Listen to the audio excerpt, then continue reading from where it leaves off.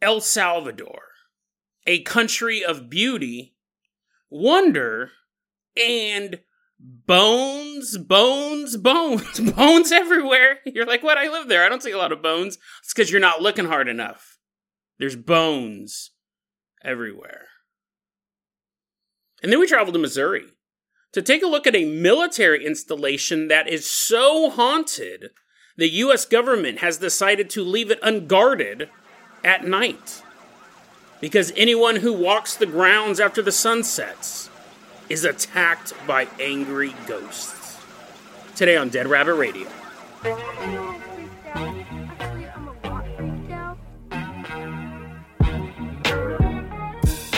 Hey everyone, welcome back to another episode of Dead Rabbit Radio. I'm your host, Jason Carpenter. I'm having a great day. I hope you guys are having a great day too. I hope you guys are having tons of fun doing whatever you're doing out there in the world, whatever it is, big or small. I hope it's fun. Actually, I hope it's big. I hope it's not you're just having small fun. You're like, oh man, you wish those other people big fun. I hope everyone's having big fun. That's not even a thing. That's, hey man, how was your day? Oh, it was big fun. Someone who always has big fun. That's my new catchphrase. I'm going to make a shirt that says big fun. Someone who always has big fun. Walking into Dead Rabbit Command right now is another one of our Oregon Ghost Conference attendees. Everyone get on your feet and give a round of applause for Sammy. Woohoo! Yeah! Whee! He's coming on in, Sammy. Walking on into Dead Rabbit Command. He's wearing one of my brand new shirts. Sammy, you're going to be our captain, our pilot this episode. If you guys can't support the show financially through the Patreon or attend a live event, that's totally fine. It truly is. I really do appreciate anything you do to help the show grow. And one of the ways you can do that is by spreading the word about Dead Rabbit Radio. Tell your friends, tell your family, tell everyone you know that the Fluffle is accepting new members. And then they're like, what's a Fluffle? What are you talking about? Is this some weird cult you joined? And you're like, kind of.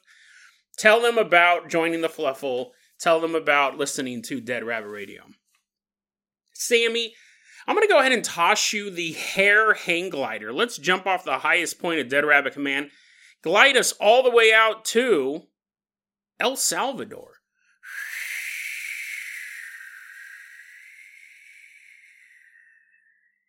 El Salvador. We're one of the biggest podcasts in El Salvador, which I love, which is amazing. I find that completely humbling. We're consistently the number one science podcast in El Salvador, which is pretty dope. But I never get to find good stories from El Salvador to cover. I actually had a contest a couple of years ago and said, send me your stories. And I got one. It wasn't even from El Salvador. It was an urban legend about a man who had sex with a donkey. I mean, like, again, that's not what you want to represent your country. You're like, yay, look it, we're going to be on this podcast. It's about a man who banged a donkey. You're like, oh man. It's about a man who had sex with a donkey, and the donkey gave birth to a half-human, half-donkey person. And what it was a photo of a deformed donkey. I mean, again, it's not best putting your best foot forward there, El Salvador. It was the photograph of a deformed donkey that was viral, and I covered it and said, well, this is the only story I could find. One of you guys sent it in to me even.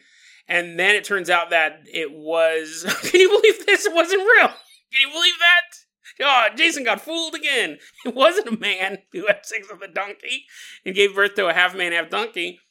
Well, it wasn't. It was just a deformed donkey, and it an injury to insult. It didn't even take place in El Salvador, which led all El Salvadorians to breathe a sigh of relief and go, okay, we'll be fine not taking claim to that one. Apparently, the photo itself was from Colombia or something like that. It was a viral photo that they made up this story. But I've constantly been on the lookout for cool stories from El Salvador to share with you guys, and I recently stumbled across one. We land in El Salvador, and we're walking down the street, and we go to the local pancake house, and we're eating pancakes, and we're eating them up, and you're like, dude, are these pancakes? You said in the intro there's going to be a bunch of bones in this episode. Are these pancakes made out of bone meal? And I was like, no, I just got here a little early. We're going to eat some pancakes. So then we go and we walk around town, and I'm shopping at the mall. And you're like, you going to the bone zone? We going to that store where they sell nothing but bones? I was like, that's not a store, is it? You're like, no. I go, don't worry, we'll get to the bones. But while we're waiting, let's just go shopping, right? So we're buying you carry all my stuff. You're like my personal assistant. I'm walking around. I'm buying the heaviest stuff. I was like, ooh, kettlebells. These are my favorite. You're carrying all this stuff. I'm just kind of walking down the street. And I look at my watch and I go, it's almost time. And that's when the sun starts to set. And I go, it's at nighttime when the bones arrive. Go ahead and put down all those kettlebells, all those jugs of water. I'm not even thirsty. I just wanted you to carry around a bunch of heavy stuff. Set that stuff down, good friend, and let us wait for the sun to set. And we watch the golden globe orb that gives the world life creep behind the horizon. We're sitting on this city street, and, all the shopkeepers are like, see you later, bro. We're like, see you later, man. And then, women are, rolling their babies down the street in cradles or strollers and being like, hey, see you later, guys. And we're like, see, good night. Good night, babies. And everyone's going to bed. And now we're on the deserted street, and we're still just sitting there. And all of a sudden, we hear a creakity creak, creak, creak, creakity creak, creak, sliggle-liggle-liggle, sliggle-liggle-liggle, creakity creak, creak, creak, swiggle-liggle-liggle, creakity creak, creak, swiggle-liggle-liggle. And you look over at me and you go, is that the bones? And I said, that's the bones. And I go, I don't hear anything. Criggle, criggle, criggle. I forgot what the sound effects I did, but more of those sound effects. And you go, dude, I swear I can hear the sounds of bones. And I go, I can't. What are you talking about, dude? I can't hear anything. And you're like, the bones. You don't hear the bones? They're getting closer. Crickety, creak, creak, swiggle, swiggle, swiggle, swiggle. And I was like, I have no idea what you're talking about. But then I kind of turn away from you and I'm like, oh no. What have I done? I kind of started laughing. I kind of started chuckling. You're like, what? The sound of the bones is deafening in your ears. You're like, oh, why do I listen to this podcast? Am I eternally cursed? We are in El Salvador to check out the story of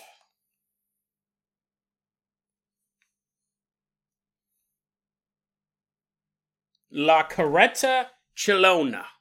La Carreta Chilona. And if you don't know Spanish, or if you do know Spanish, you're like, I kind of can figure out what he's trying to say. It's not how you pronounce it. La Carreta Chilona. This is a bizarre local legend. It's actually really popular over in El Salvador. The story goes like this.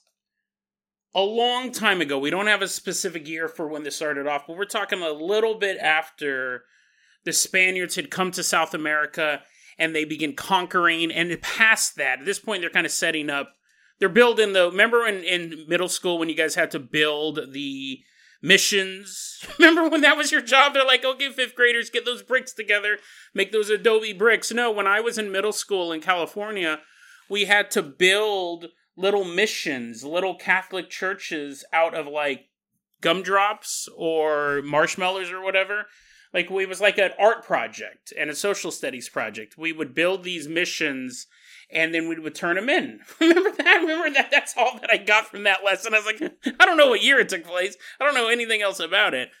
But when the Spaniards came over and they spread Catholicism to the New World, they built a bunch of missions. And then the friars and someday children all over America will build these. Maybe they don't do that in Missouri. I wonder if they learn. We learned about how to build a mission out of marshmallows. They're like, there's a little note. It's like, no, this is not what they actually used back then. Do not try eating a mission. In middle school, we learned about the missions and we learned about the Oregon Trail. But I wonder if they talk about the Oregon Trail in Nebraska. Because they'd be like, huh? What? What's Oregon? Is that some other country?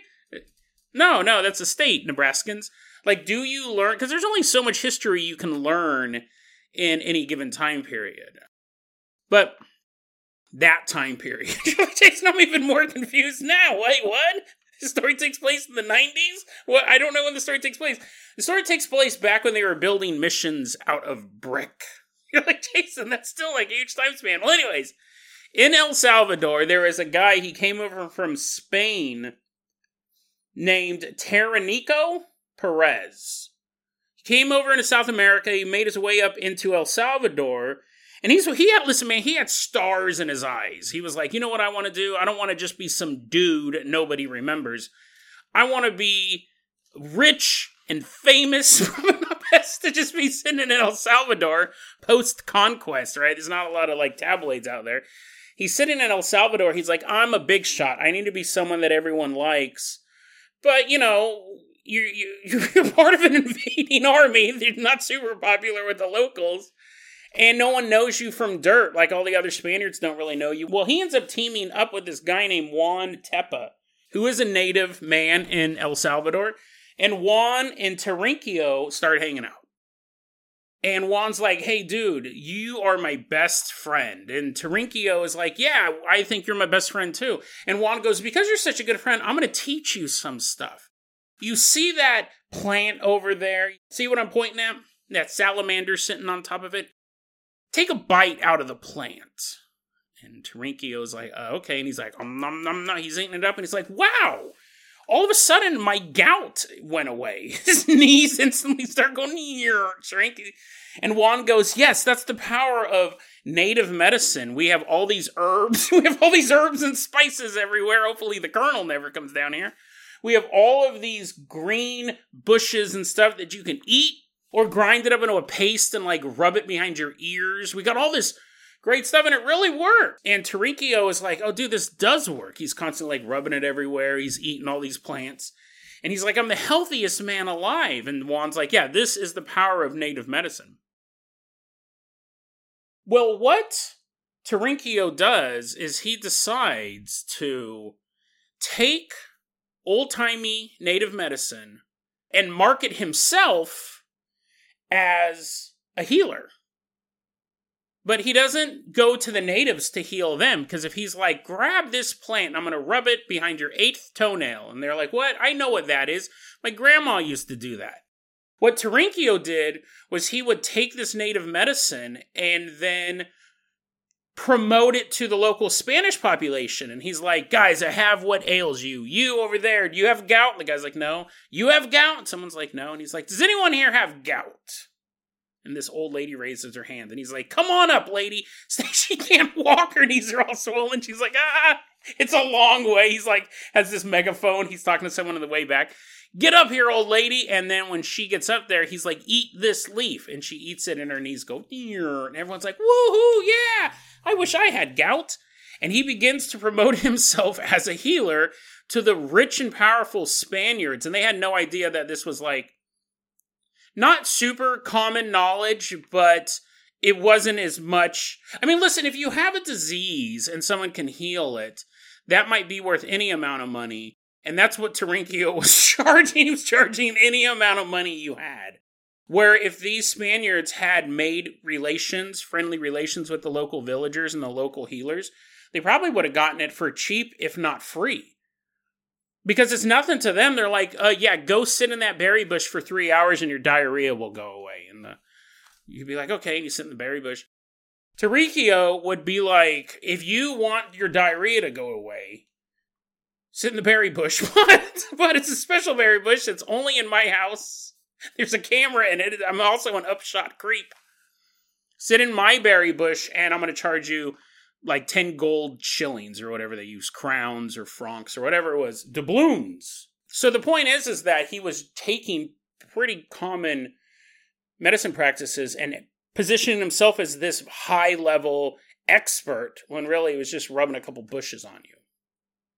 Well, a plague broke out in this area because I believe Terrinquio kind of moved around El Salvador. This scam wouldn't really work if Juan was hanging out with him and Juan's like, hey, yeah, you know, that thing, he's sitting in that berry bush. You can do that for free. And Terrinquio's like covering his mouth up. He's like, you bumblehead, you'll ruin my whole scam. I mean, whole medical practice. I think he moved away, so it wasn't that obvious.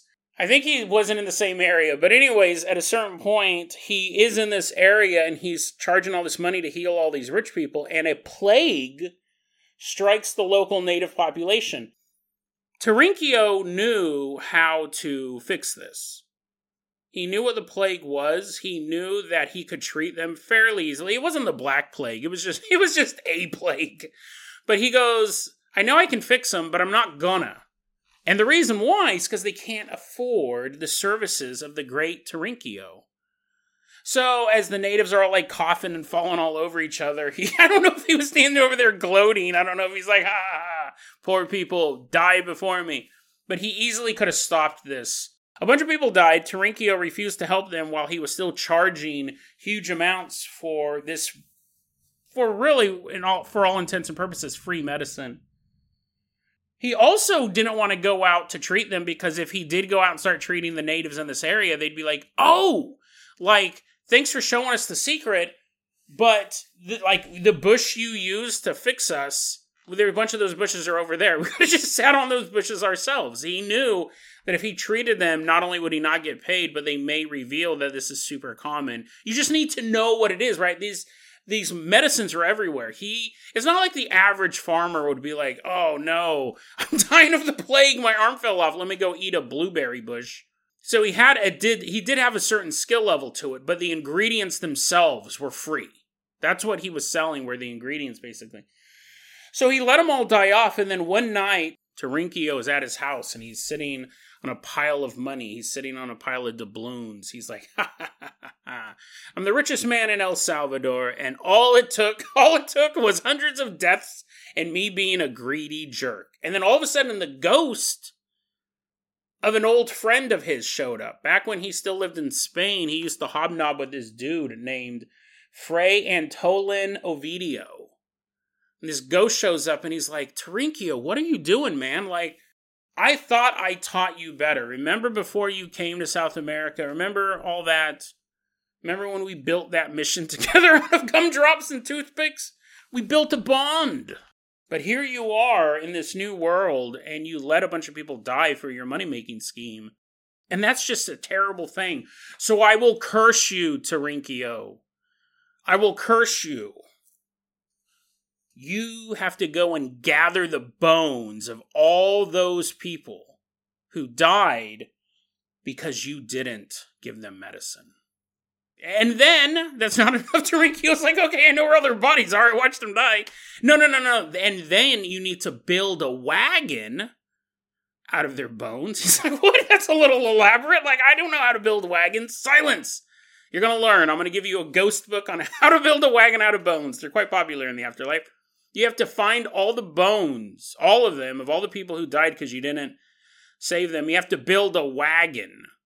And then you have to take their skulls and put them in the back of the wagon. And he's already picturing like a super cool skeleton horse carrying this wagon. He's like, oh, I can do this. That'd actually be pretty dope. Flames shooting out of the skull horse's head. And the ghost can read his mind. He goes, no, it's not going to be that heavy metal. You are going to pull the wagon. So this is your lot in life. And you have to do it until your mission's complete. You have to, 1, build a wagon out of bones. 2, fill said wagon. Not just any bones either. I don't want you to see you go into the pet cemetery. You have to get the bones of the people who died because you didn't treat them. Then you have to take their skulls and put them in the back of the wagon so they clitter-clatter as you're walking down the street. And yes, you're going to be carrying this wagon, and you just have to do it until you find all the bones of the people who died because you didn't treat them. And Tarinkio's like, no, I've been cursed. But you have to figure in the back of his head, he thought, first off, he thought I probably should stop sitting on those bushes. I might be having some sort of hallucinogenic trip. Also, he goes, well, that's not such a bad thing. I mean, it is horrible, right? You're damned. But he goes, maybe, how many natives died? I don't know, a dozen? Couple hundred at most. I could pick up all those bones in a short order of time. But to this day, we're now in the year 2023, you'll be sitting on the streets of El Salvador. Clickety-clack, clack, clickety-clack, clack, swiggle, swiggle, swiggle. The swiggle, swiggle, swiggle is the skulls bumping up against each other in the back of the wagon. And the clickety-clack, clack, clickety-clack is the sound of the bones hitting the street. Like the wheels are made of bones, and the wagons are made of bones, and the poles to pull the wagon are made of bones, and it's full of skulls. And to this day, he's still walking, looking for the bones of all the people who died because he didn't help them. He's cursed forever. So I guess there's like one skeleton out there, I don't know, that he can't find. Some guy's like, oh, Grandpa, you died of the plague. I'm going to throw you off this cliff. I'm going to put you in a super hard place. I'll put you in a place where no wagon can ever go. In the deepest crevice in the country of El Salvador. He's still looking for the last pile of bones to complete his wagon and to be saved. It's interesting because, so this story is very popular in El Salvador, and you have this idea that, on the one hand, it's a story like, don't be greedy. Don't be greedy, kids. It's a little esoteric for that. Kids are like, what? I'm in the 7th grade. It's the year 2023. And you're right, maybe I shouldn't be greedy if I was a post-conquering Spaniard. And they're like, no, you should never be greedy. You should never be greedy because someday you might have to carry a bunch of bones around. And they're like, wait, no, that was his punishment, not mine. I'm not a doctor. I'm not ripping people off. I'm a pretty good kid. I just lie every once in a while. Don't be greedy. That's the first lesson, kids. The second lesson is don't stay out after dark because you might hear the weeping wagon. La Carrota Chilona. The weeping wagon may come to get you. And you're like, wait, what? Why would it get me? And then the person telling the story's like, I don't know. It has to be spooky nowadays, too. If you hear the wagon, that means that it may be coming for you. And if you see it, your head gets chopped off and they throw your skull in the back of the wagon. You're like, what? Why me? Why me?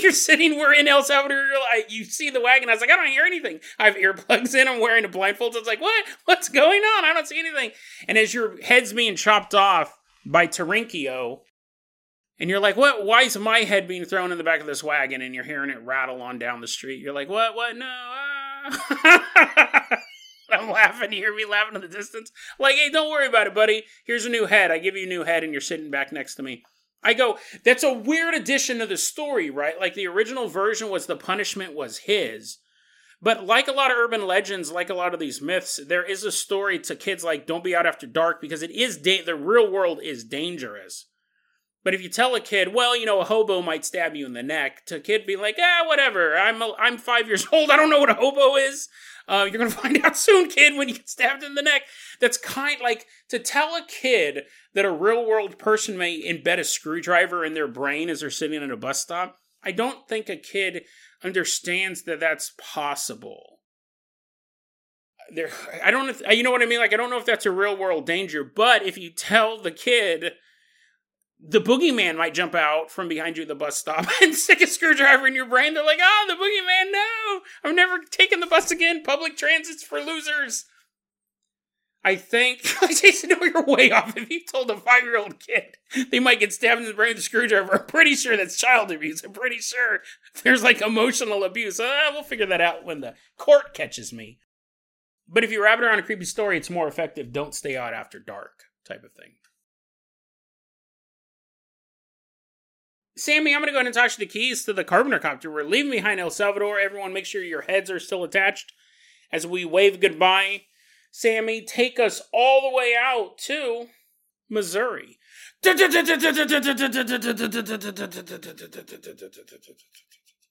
headed all the way out to Missouri. Specifically, we're headed to Fort Leonard Wood in Pulaski County, Missouri. This was built in 1940. If you're not well versed in world history, there's a lot of wars, there's a lot of stuff going on in the 40s. But this was before we entered the war. And it's funny because the U.S. government said, you know what we need? We need a huge training facility.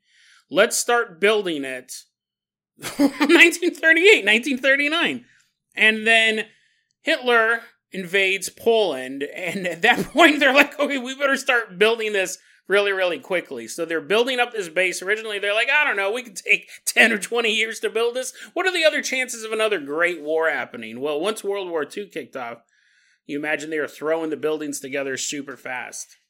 It was used as a training facility / POW camp. The base was built in 1940. It sat on about 71,000 acres. This was a massive, sprawling base. You had the base itself, and because it was a training facility, you had this huge firing range as well. Well, one night in 1943, there was a soldier named James Clown. He was on guard duty, walking around the firing range. It was called the Bloodland firing range. And he doesn't report in. right? When you're on guard duty, you're constantly like on the radio being like, everything's clear over here, boss. And the boss is like, yeah, that's the president. The president gets phone calls every single minute, how everything's going at every single military base. They're constantly like reporting in. Well, he doesn't report in, so they go to check on him. It is World War II is going on at this point. Let's go make sure that our security's up to snuff. They go check on him. They can't find him where he's supposed to be. Eventually, they do find him. He's inside this little building, passed out. And they're like, clown, get up. And he's like, And they're like, what are you doing? You're supposed to be on guard duty. He's like, guys, you won't believe what just happened to me. And they start smelling his breath. They're like, dude, have you been drinking? He's like, how'd you know? But it's more than that. I was out doing guard duty at the Bloodland firing range when all of a sudden a bunch of ghosts showed up. But not just any ghosts. These were hard drinking ghosts. And they were carrying a jug of hard cider. And I said, none for me. I'm a member of the U.S. military. And I'm going to stay on guard duty. As he's wetting his pants, it's still a bunch of ghosts. Like he's refusing because they're like, drink. And he's like, no, I won't drink. I have a mission to fulfill. And he goes, they chased me down and they shoved a straw in my mouth and made me drink hard cider until I passed out. And that is how I ended up in this shed with my pants full of urine. That's the whole story. Obviously, he was court-martialed. Obviously, he was brought before a judge, and they're like, James Clown, do you have anything else to say other than your whole, I was forced to drink by ghosts? And he goes, listen, Your Honor, I'm going to tell you the truth. I was on guard duty. A bunch of ghosts showed up. The judge's like, okay, stop. We're not going to let you finish the story. We've heard it before. Court-martialed. He goes to jail for sleeping, well, really for getting drunk on guard duty. It used to be, in old times, if you fell asleep on guard duty, they just killed you. Right? Because that was the worst thing you could do. James, they just put him in jail. Becomes a bit of a laughingstock around the base, right? But eventually, time passes, and we're a year later. It's 1944. And Randall Ellsworth is doing guard duty at the Bloodland firing range. He's not on his post. People go looking for him. They find him passed out, laying in the ground in the middle of the firing range, which is kind of the worst place to be passed out, right? I guess you would wake up when the first bullet whizzed over your head. But he's passed out on the firing range, and they're like, wake up, what are you doing here? And he's like, only say it once, I have ears. He goes, listen, you guys won't believe what happened. He was out doing guard duty. A bunch of ghosts showed up. They're like, wait, what? He goes, I know. I personally laughed at Clown myself. I led the booing as the court-martialing was going on. I didn't believe him. But I was doing guard duty. A bunch of ghosts showed up. They had a jug of hard cider. I refused to drink. I like how they always refuse to drink. If a ghost showed up with alcohol for me, I'm like, glug, glug, glug. They're like, I didn't even say you could have any. I just walked in with this bottle of ghost liquor. He goes, I refused to drink. I refused it. But they put a straw in my mouth and they made me drink hard cider until I passed out. Now, he was not court-martialed because, again, the first time it happens, you figure the guy's making it up. The second time it happens, it's real. Or possibly that he heard the story of the first guy and go, well, all he did was get court-martialed, right? And I don't really want to go over and fight in World War II. Maybe he made up the same story. You could argue that. But the military goes, we should look into this. Ladies and gentlemen, if ghosts are invading our base and making our men drink liquor, we should probably figure out if there's something to this. Or is this just some urban legend? Is this just a bunch of alcoholics? Then we might want to look at who we're drafting. But until then, we're not going to have any security at the Bloodland firing range. No guards will walk that perimeter. And what it turns out is, let's go back in time a bit. Let's go back before Fort Leonard Wood stood there. It was originally a town called Bloodland. And this wasn't like ancient times. Well, it's kind of ancient times to us, but we're talking like it's like the 1930s. And there's a town called Bloodland in Missouri, had a population of about 100 people. These were mostly German immigrants living on this land. And life was good. And the US government saw this area and they go, this would be the perfect place to build a military base. It would take up about 71,000 acres. And we're going to have to wipe out that town. But, whatever. Like, the rest of the area is pretty good. Let's get rid of it. We'll use eminent domain. We're just going to take it over. We're not going to have any of these debates or anything like that. Now, the mayor of town knew about it. And a couple other people in town knew about it. But the population itself, like the majority of the people who lived there, had no idea that this plan was going to roll out. It wasn't until October 31st, when the city gathered for their huge Halloween celebration.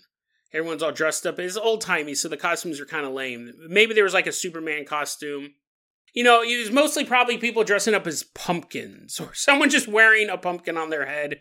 People walking around in bed sheets. They're having this huge Halloween celebration, and the mayor gets up on stage and goes, "Residents of Bloodland, brothers and sisters, little babies, cats, hope you guys are having fun." And they're like, yay! They're all drinking hard cider. And he's like, yes, I'm having fun too. Lots of fun on this Halloween night. I see Superman over there. Good costume. Guys, I have an announcement to make. Pretty soon, the U.S. government is going to bulldoze all of your houses and you will all be homeless. There's nothing we can do about it. I knew about this way in advance. I've already moved all my stuff. I don't think the bulldozers are on the other side of the hill. The bulldozers are dressed up as scary monsters. But they were coming soon. He's like, listen, in a very short order, this entire city is going to be wiped off the map. Sorry, guys. I don't know why he decided to announce this on Halloween. Maybe that's the time he figured everyone was together and he could make the announcement to everyone at once. What do you think happened? What do you think happened when you informed 100 people at a party, half of them are already drunk, that they're all going to be homeless? There's a huge riot. Basically, the entire town rioted. And the mayor's like, okay, well, there's nothing you can do at this point. You guys are just kind of being brats tearing this stuff down. You're actually kind of helping. Actually, why don't you go tear down all that stuff too? That'll save the U.S. government time and money. The people rioted and they were evicted. And where the city stood, because it wasn't a big city, the majority of where the city stood is where the firing range was built. It was a huge firing range. And as the people were finally leaving the city, there was talk of a curse being placed on the land. That whoever resided there would fall into deep embarrassment. Which, listen, as far as curses go, that's not a bad curse. If someone put that curse on you, you might step in dog poop or something like that. The curse made it so, I mean, again, like, it's kind of weak, right? But I guess, like, it's not like they killed all these dudes. It's not like they killed all these German immigrants and took their land. They just kicked them off the land. So I guess that's kind of fair. Like, you lose your house, and anyone who lives on that land later, every so often they'll, like, fart loudly in public. Like, it's just an embarrassment. But that's what was happening. People were thinking, like, is this the curse? Is it that...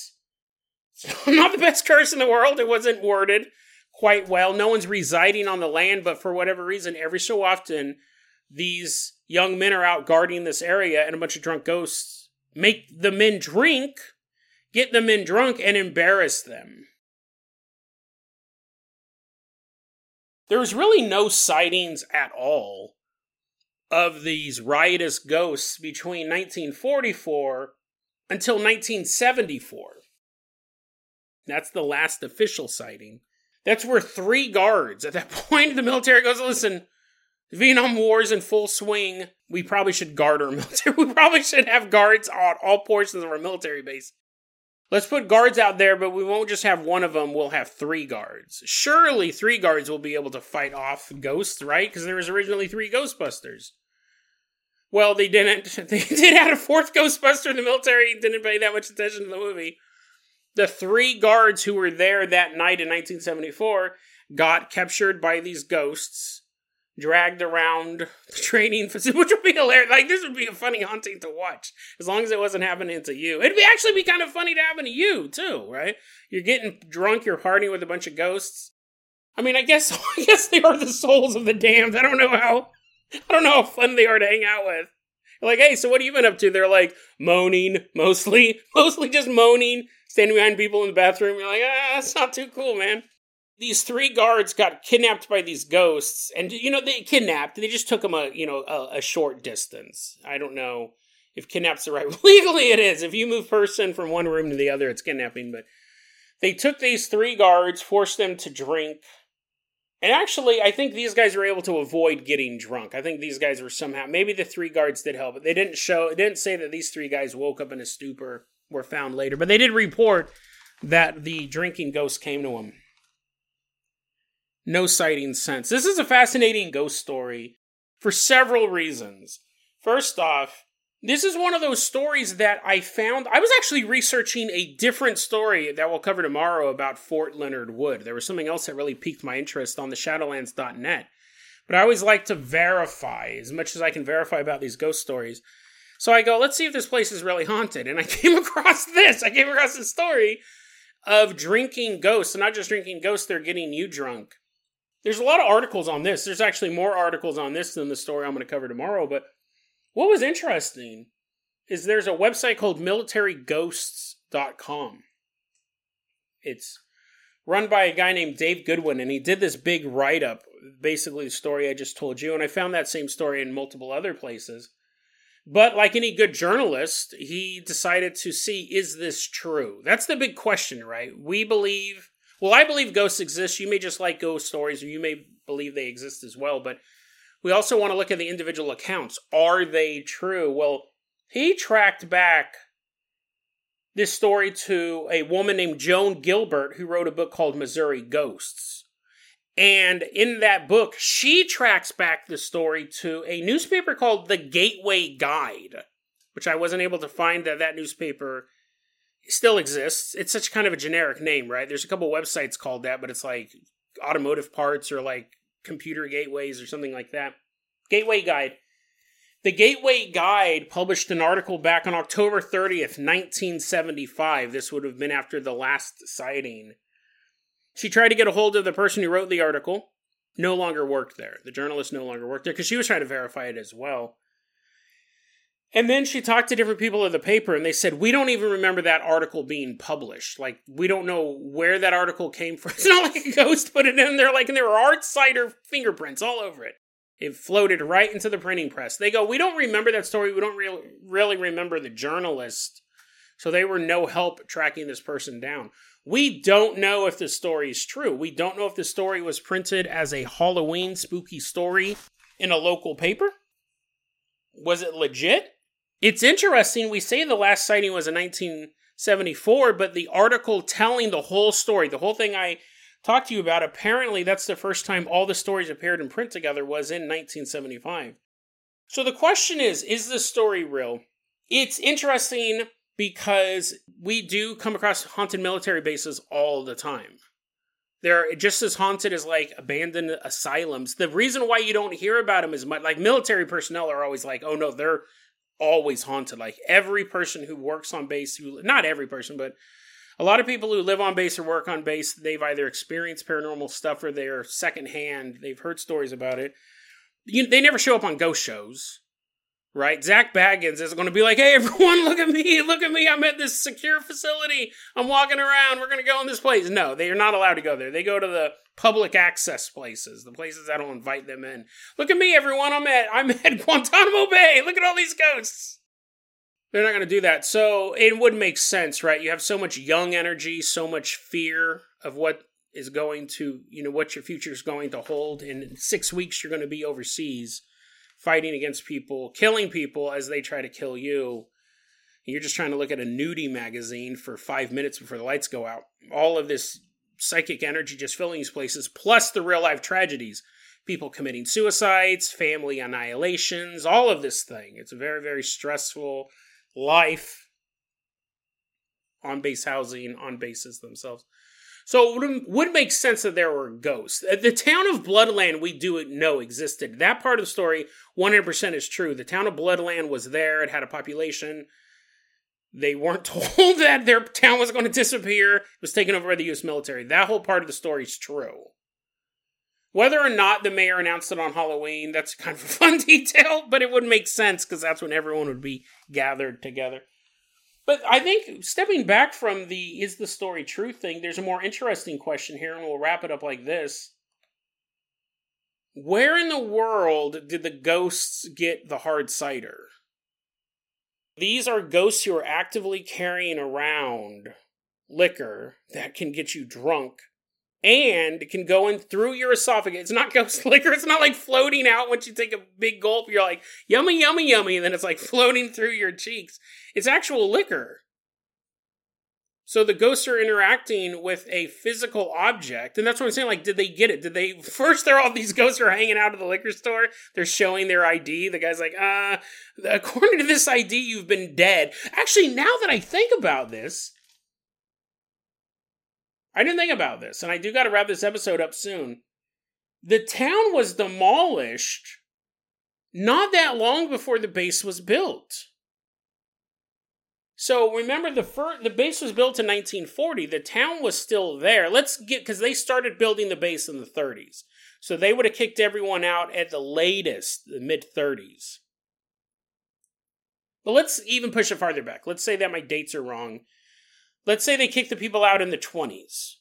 And these are all German immigrants, so they were healthy enough to immigrate over to the United States. These weren't like old, decrepit people crawling on a boat. They're like, a better life. I'm 84 years old.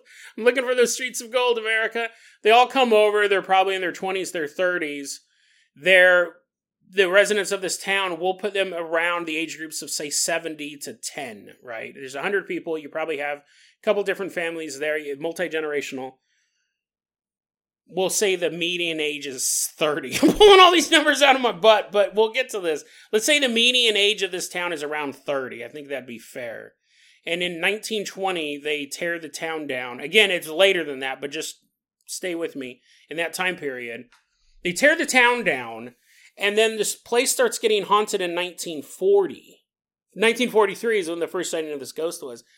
There's a pretty good chance that most of these ghosts, if these are the residents of Bloodland that are mad that their town got taken over, they would still be alive. They'd still be alive. If you were 30 in 1920, you'd be 50 in 1943, or, around that. And again, you're pulling out your calculator, then you're throwing away. You're like, I don't even know why I try to check Jason's math. It's always wrong. I don't know what he's talking about. But anyways, my point is that they didn't kill everyone at Bloodland.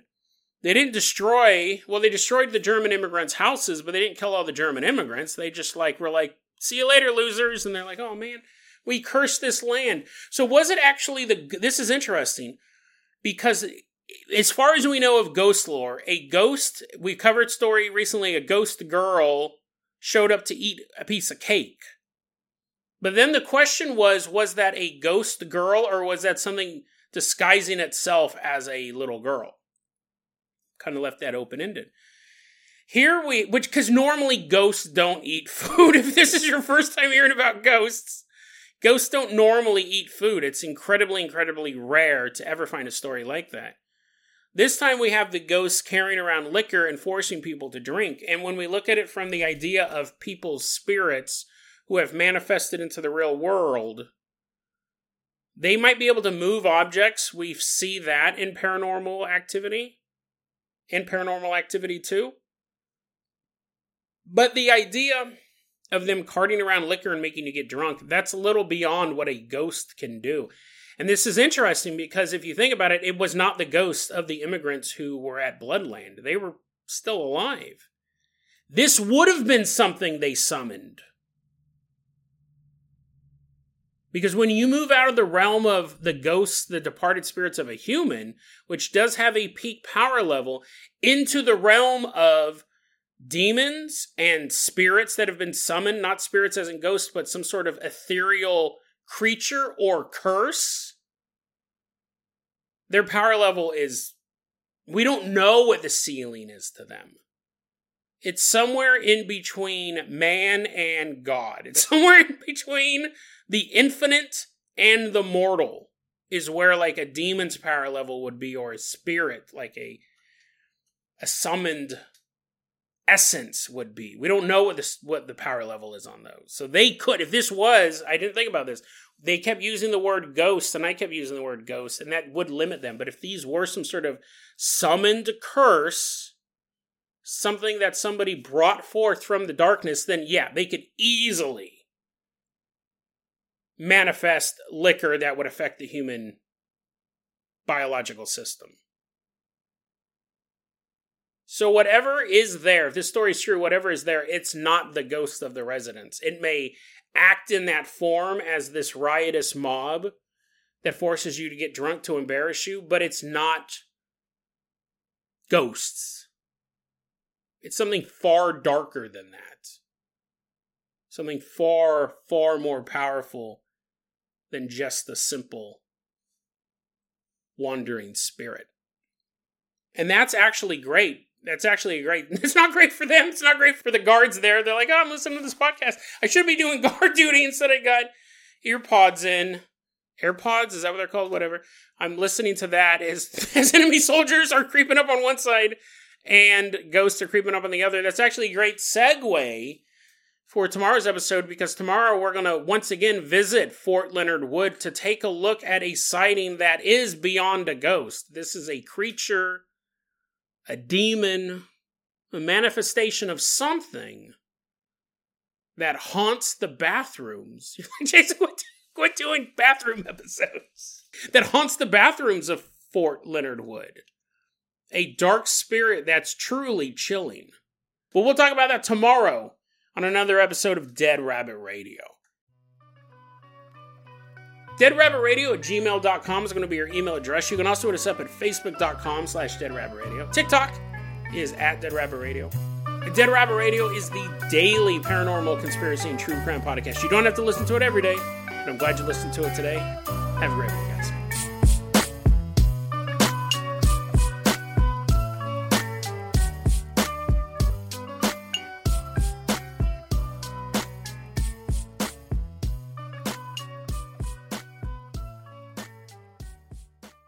Say goodbye to your credit card rewards. Greedy corporate mega stores, led by Walmart and Target, are pushing for a law in Congress to take away your hard-earned cash back and travel points to line their pockets. The Durbin-Marshall credit card bill would enact harmful credit card routing mandates that would end credit card rewards as we know it. If you love your credit card rewards, tell your lawmakers, hands off my rewards. Tell them to oppose the Durbin-Marshall credit card bill.